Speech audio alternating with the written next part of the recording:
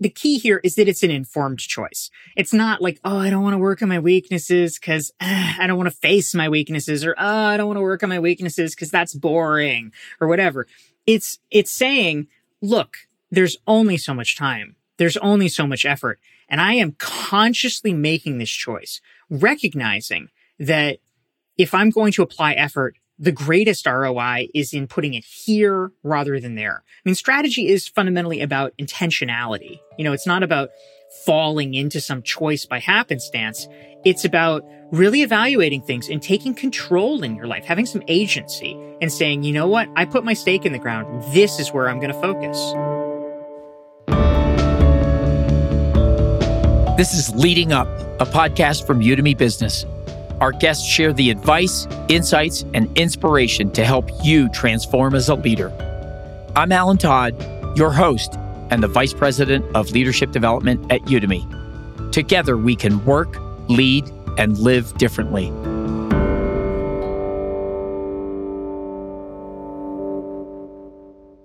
Having a great idea is one thing. Effectively communicating that great idea or a brilliant contribution is a whole different ballgame. Effective communication, especially in our remote and hybrid world, is a critical skill for leaders to master. This week on Leading Up, I'm thrilled to welcome Dorie Clark. She's an internationally recognized author, speaker, marketing strategist. She's been named one of the top 50 business thinkers in the world by Thinkers 50. She's helped thousands of individuals and companies to stand out and reinvent themselves through effective communication, networking, personal branding. Dorie's a professor at the Duke University's Fuqua School of Business, where she teaches marketing and entrepreneurship. She's authored best-selling books, including The Long Game, Entrepreneurial You, Reinventing You, Stand Out. Dorie, I'm thrilled to welcome you to the podcast. Alan, thank you so much. So I'm going to start really high level. You've written a handful of bestsellers. You teach courses here on Udemy. People all over the world seek your advice. What's the story arc that makes all of your research and teaching hang together? The way that I think about it is that we live in a world that ever more so has a cornucopia of choice. I mean, that's everything from all of the content and all of the news and all of the information you can get on the internet to just the general sense of overwhelm that most people feel these days. You are swimming in a tide of information, and it's really hard to be able, as a result, to stand out. If you are trying as an individual to get noticed, if you're trying to get your company noticed or your idea noticed, it is challenging because it just gets swallowed up in all the noise. And that's a problem. It's a problem for us because we want to move important things forward. It's also a problem for society because you want the best ideas to advance rather than just whatever happens to be the loudest. So the work that I do in general at a fundamental level is trying to help equip people with the skills so that they understand how to get themselves and their best ideas noticed so that they can make a difference. So let's start. I want to unpack that. But before we get there, I want to start with some of your work in the long game and really thinking about strategy and innovation. Why should someone think and act more strategically? When it comes to strategy, the question is why? And for me, it comes down to goals, and it comes down to what do you want your life to look like? Because if we are sort of like a jellyfish in the ocean, just kind of floating around. Like if you don't have any particular goals, you don't have any particular desires, then you don't need a strategy. But for most people, you do have more intentionality than that. You have hopes, you have aspirations about where you want your career to go, where you want your life to go, where you want to help bring your company toward. So strategy is about getting you to where you want to go. And so you talk about choices, and we've heard choices have consequences. And Richard Rummelt says in strategy, it's about making a choice, a way around a problem. And we all want to be great at something. And you've suggested that people should choose to be bad at something. So as I think about, we want to be great at something, what are those things we have to choose to be bad at? Yeah, so this is an insight that I gleaned from the work of another great friend and academician, Frances Fry, and her partner, Anne Morris, who wrote a book about a decade ago called Uncommon Service. And they were talking about service industry businesses and why so few of them actually are great. Yeah. And the reason they discovered is that, everybody has aspirations of greatness. But the truth is there's only so much time. There's only so much energy. There's only so much budget. And so choices do have to be made. If you fail to make a choice, you are going, by definition, to be average. If you really want to put in the time and effort necessary to be great at something, you can't be great at one thing and then just okay at everything else. Realistically, you have to be great at something and then bad at something, because that's where the budget comes from. And because people are so reluctant to choose to be bad at anything, they just sort of revert to the mean of boring averageness. So in practical terms, what this means is we have to make a strategic choice. Obviously, you don't want to be bad at something that is truly mission critical. But if you can make a choice and say, you know what? My customers really value this thing. Maybe this thing is staying open late and having long, easily accessible hours, but they don't really value this other thing, which is, my bank paying high interest rates. Great. I will take the money that I would have spent on giving out more higher interest rates, and I will allocate them to easier hours. And maybe that's not optimal, but realistically, people aren't going to notice or care that much. Yeah, we've talked to a number of people on the podcast that come from the positive psychology, positive organizational scholarship. What do you make of the strengths movement? Would you say that that's a similar concept, working on your strengths rather than focusing on shoring up weaknesses? Well, I think honestly, in a lot of cases, this is just people saying the same thing in different ways. Yeah, of course, focus on your strengths. It's more fun for people to focus on their strengths rather than shoring up weaknesses. Things are usually a weakness for a reason, right? Oh, it doesn't come naturally. It's hard. It's a slog. And so it is slower and less gratifying to make progress in it. All these things are true. It's also true that sometimes there are things that are such weaknesses, no matter how good your strengths are, sorry, no one cares. I think it's unnatural for people to say, I'm willing to admit that I'm going to be bad at something, or I'm willing to admit I'm not going to work on my weaknesses. Because if you look at a lot of performance management, what you're describing is not the natural mode. And I think that counterintuitive direction makes a lot of sense and leads to greatness. The key here is that it's an informed choice. It's not I don't want to work on my weaknesses because I don't want to face my weaknesses, or I don't want to work on my weaknesses because that's boring, or whatever. It's saying, look, there's only so much time. There's only so much effort. And I am consciously making this choice, recognizing that if I'm going to apply effort, the greatest ROI is in putting it here rather than there. Strategy is fundamentally about intentionality. It's not about falling into some choice by happenstance. It's about really evaluating things and taking control in your life, having some agency and saying, you know what? I put my stake in the ground. This is where I'm going to focus. I love it. So now let's say we've done that. And I work in a culture where, not me, but let's say our listeners, busy executives, they have packed calendars. And you see that trickle down. If I have space in the calendar, does that mean I'm lazy or I'm not working hard? I'd love to hear you talk about how do successful people create the space to do this, to think more strategically?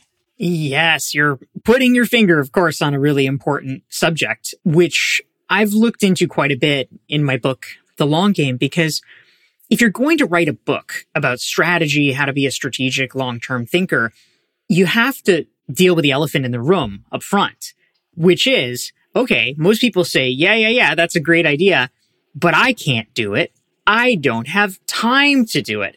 That's true up to a point because we're all busy, but also at a certain point, if it actually is that important, why are you not making time? What's the holdup? What's the hang up here?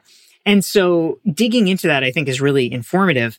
There was some research a few years back out of Columbia University. Sylvia Bellezza and her colleagues did it about the fact that in many Western cultures, busyness is essentially a proxy for your level of importance. That's how it's perceived. Yeah. Well, I guess the opposite is true, which is a little bit hard to deal with.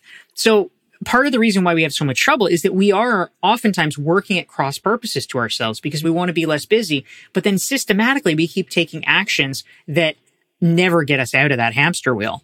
Yeah, I think about Warren Buffett. I think he says something like 80% of his week, 90 maybe, has no meetings. Yeah. What do you make of experiments with 4-day work weeks, no meeting Fridays, 20% time to innovate? Do any of those things work? Do they help? Any thoughts on that? Well, it's really interesting. I mean, I personally am always a fan of innovation when it comes to, just trying out new ways of doing things. What I like about the idea of experimenting a little bit is, many people are familiar, if not with a term, certainly with a concept of what is known as Parkinson's Law, which is that work expands to fill the time allocated for it. Right. So, you have 4 hours to write a report. Okay, it gets done in 4 hours. You have 40 hours to write a report. Well, suddenly this is a 40-hour endeavor.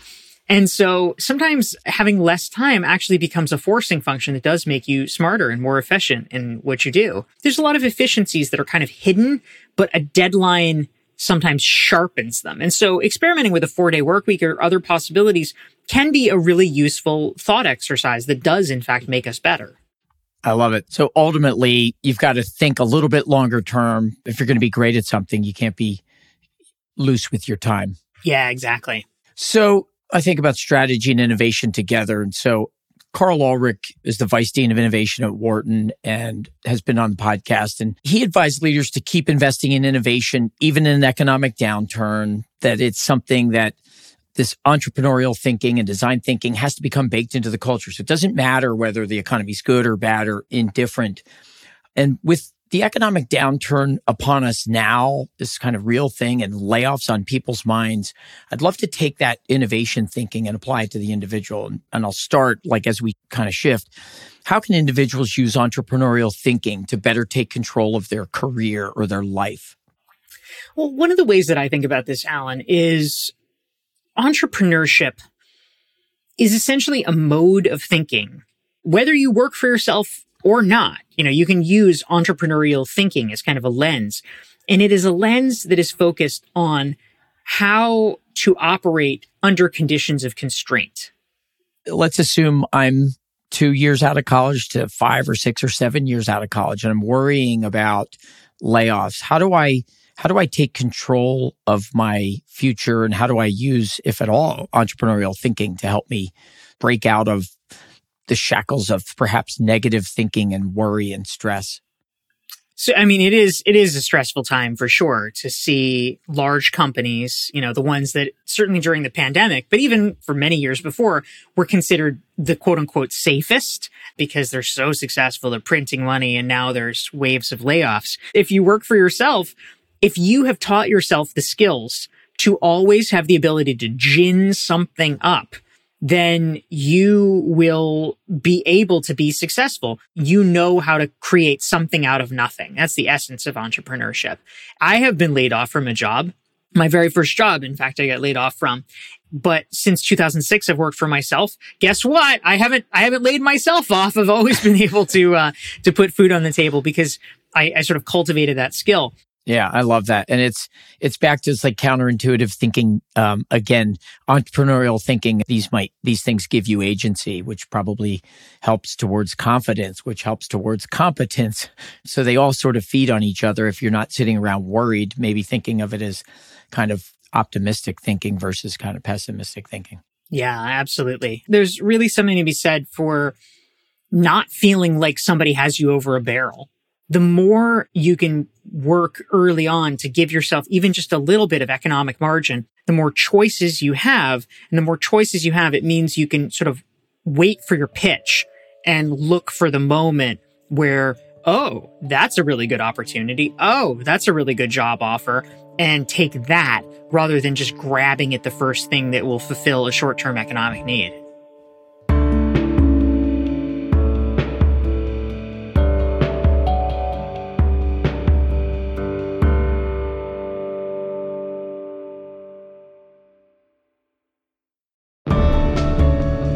The buzz around Gen AI isn't going anywhere.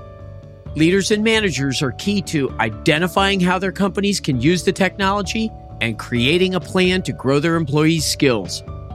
Learn how Udemy can help at business.udemy.com/Gen AI now.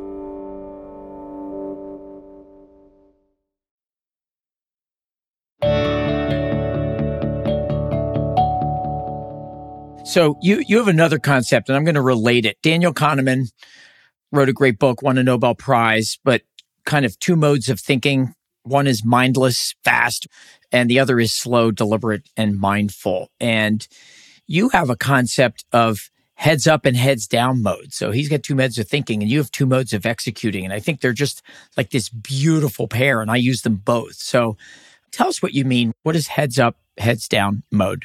Heads up and heads down mode is a concept that I first heard about actually when I was researching a previous book of mine called Entrepreneurial You. And I was interviewing a guy named Jared Kleinert, who's an entrepreneur who was, sort of talking about how he did things. And it was such a neat formulation and helpful formulation that I decided that I would try to spread the word and adopt it. And the basic idea, which I think is really true, is that at a basic level, it is really common for humans, if we do something and we either are comfortable doing it or we're getting positive results from doing it, we will keep doing it. And this is certainly logical up to a point. But where things get a little trickier is that at a certain point, you just can't keep doing the same thing forever. Everything in human life is about waves, right? We have circadian rhythms. If we don't recognize the waves, the kind of circadian waves in our business, we will also pay a price. Now's the time to shift. So one phase is heads up. I consider it sort of the active phase. My favorite metaphor is like, you're Punxsutawney Phil and you're sticking your neck up in the winter and you're like, hey, let me look around. Let me see what's going on. What's new? What's up? And you're surveying the terrain to see what's interesting, what's happening, has anything changed? Okay, you're getting ideas, you're taking it all in. But then, like our friend Punxsutawney Phil, at a certain point, you need to stick your head down under the ground because that is the heads down mode where you need to execute. If all you ever did was just look around at things, it's like shiny object syndrome. You'd have lots of great ideas, but you're not doing anything. Similarly, there's a danger if all you do is be in heads down mode. You might be going in a straight line, and meanwhile, construction has started and they're putting a skyscraper in and you're going to hit a freaking wall and you don't know it. So you need to stick your head up periodically so you can say, oh, is this still the right move or should I change course? So we need to learn to operate in both modes of heads up and heads down and to toggle between them systematically. So you've been pretty prolific. How do you do it? How do you balance heads up, heads down? Is it like certain number of hours per week? Do you put it in your calendar? Do you carry around a diary and write notes all the time? Or do you read a certain amount? Like, how did you become so prolific and productive? Oh, well, thank you. For me personally, and I think it's going to depend on the person, what works for them. I'm a big fan of experimentation. You could think about it in terms of times of day or, on a weekly basis or something. When I am writing a book, for instance, that is a process where it really does need to be heads down. I mean, the book does not get written unless you are sitting in your chair working on your computer. And so during those times, I try to minimize, all the extraneous things. I am generally not going out to events. I'm not meeting with people. If there's sort of discretionary things where someone's like, oh, hey, I want to have a networking call or whatever, I'm like, not now. But when I'm in heads up mode, it's sort of the reverse. I'm like, yeah, I'll take that meeting. Let's do it. But I think of it in shifts that are multiple months long, sometimes even up to a year long. That makes a lot of sense. So I want to move to kind of the big idea stuff from standing out. You have some really interesting ideas. So what if I don't have a big idea? How do I figure it out? Are there things that you advise people to do to come up with their thing? This is a challenge for a lot of people, and I've seen it up close because I actually run an online course and community called Recognize Expert, where I have seen like hundreds and hundreds of people sort of struggle with this. So how do you figure it out? Well, I mean, frankly, one of my favorite ways to do it is essentially to let the market decide, to try to do as much content creation as possible. That could be writing articles, that could be doing podcasts or videos or giving talks or whatever. But the more you're putting ideas out, the more you're giving people and the marketplace an opportunity to essentially vote with their interest. It could just be something as simple as like, okay, I wrote articles about this, this, and this. Article A got 100 views. Article B got 1,000 views. Article C got 10,000 views. Oh, okay, what's different here? Obviously, one time might be a fluke, but if you continue testing it and you see that idea C is like, oh, it's always gets a lot of comments, and it enables you to sort of pivot toward what other people are interested in. So start small, iterate, right? You need to be out there with your ideas to figure out what the big idea is and get that feedback from the audience. You also have another concept in building networks that I think that also really resonates with me. No asks for a year. What does that mean? And I'm pivoting to networking because it's kind of the same thing. You say build a network, and we've had many guests on the podcast that have talked about their great rise to success and how important people were. So talk about demystify network building for us and tell me what does no asks for a year mean? There's some interesting research that I cite in The Long Game by a colleague of mine named Francesca Gino. She's a professor at Harvard Business School. And she did research. I just like crack up thinking about this experiment. It basically was taking people's willingness, like how much do they want or how much would they pay for certain items. And after they were primed to think about networking, they wanted to pay so much more money for cleaning products. it's like, oh, get the grime off me. It's really visceral for people. Yeah. But the interesting thing is that for a lot of lower level, younger professionals, that was especially true. And one way to interpret that, it's not necessarily that like meeting people is such a horrible thing, right? It's that the connotation of networking is like, oh, I need a thing from a person. And so if you are higher up in an organization, presumably you have some resources to share. Like you probably know some people. You can give more in networking because like, oh, well, you're connecting me with someone. And so it's in those situations where you feel like you are just a taker, essentially, because you don't know what to give, that people feel stressed out and kind of dirty from all of this. So one thing that's really important to recognize is networking relationships do have to be reciprocal, but they don't have to be reciprocal in kind. In fact, it's often better if it's not, because if you're networking with someone who's like way more senior than you, you're right. They do have more contacts or more things than you do, but you actually have things that they might not. But you just have to think on it a different way. And along these lines, you mentioned a principle that I laid out in The Long Game, which I call no asks for a year. And basically what this is a way to ensure that, number one, the other person that you're networking with does not think that you are a user. And number two, also to ensure that you are not even thinking about things that would remotely make you a user. So it keeps everybody honest.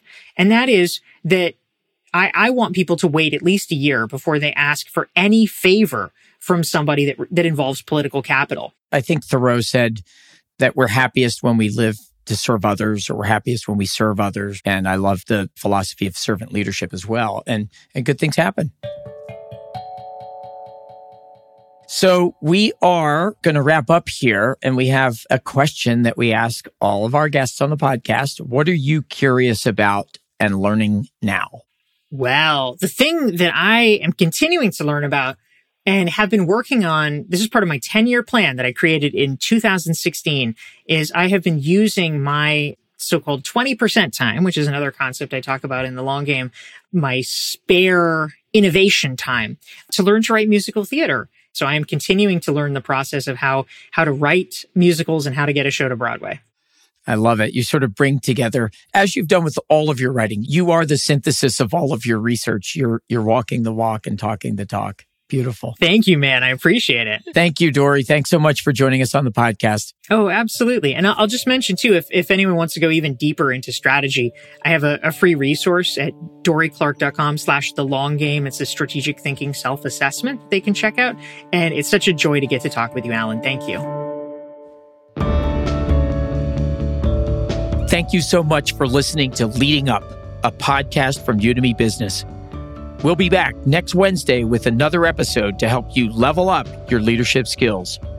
Follow the show so you never miss a new episode. And if you like the show, leave a rating or a review.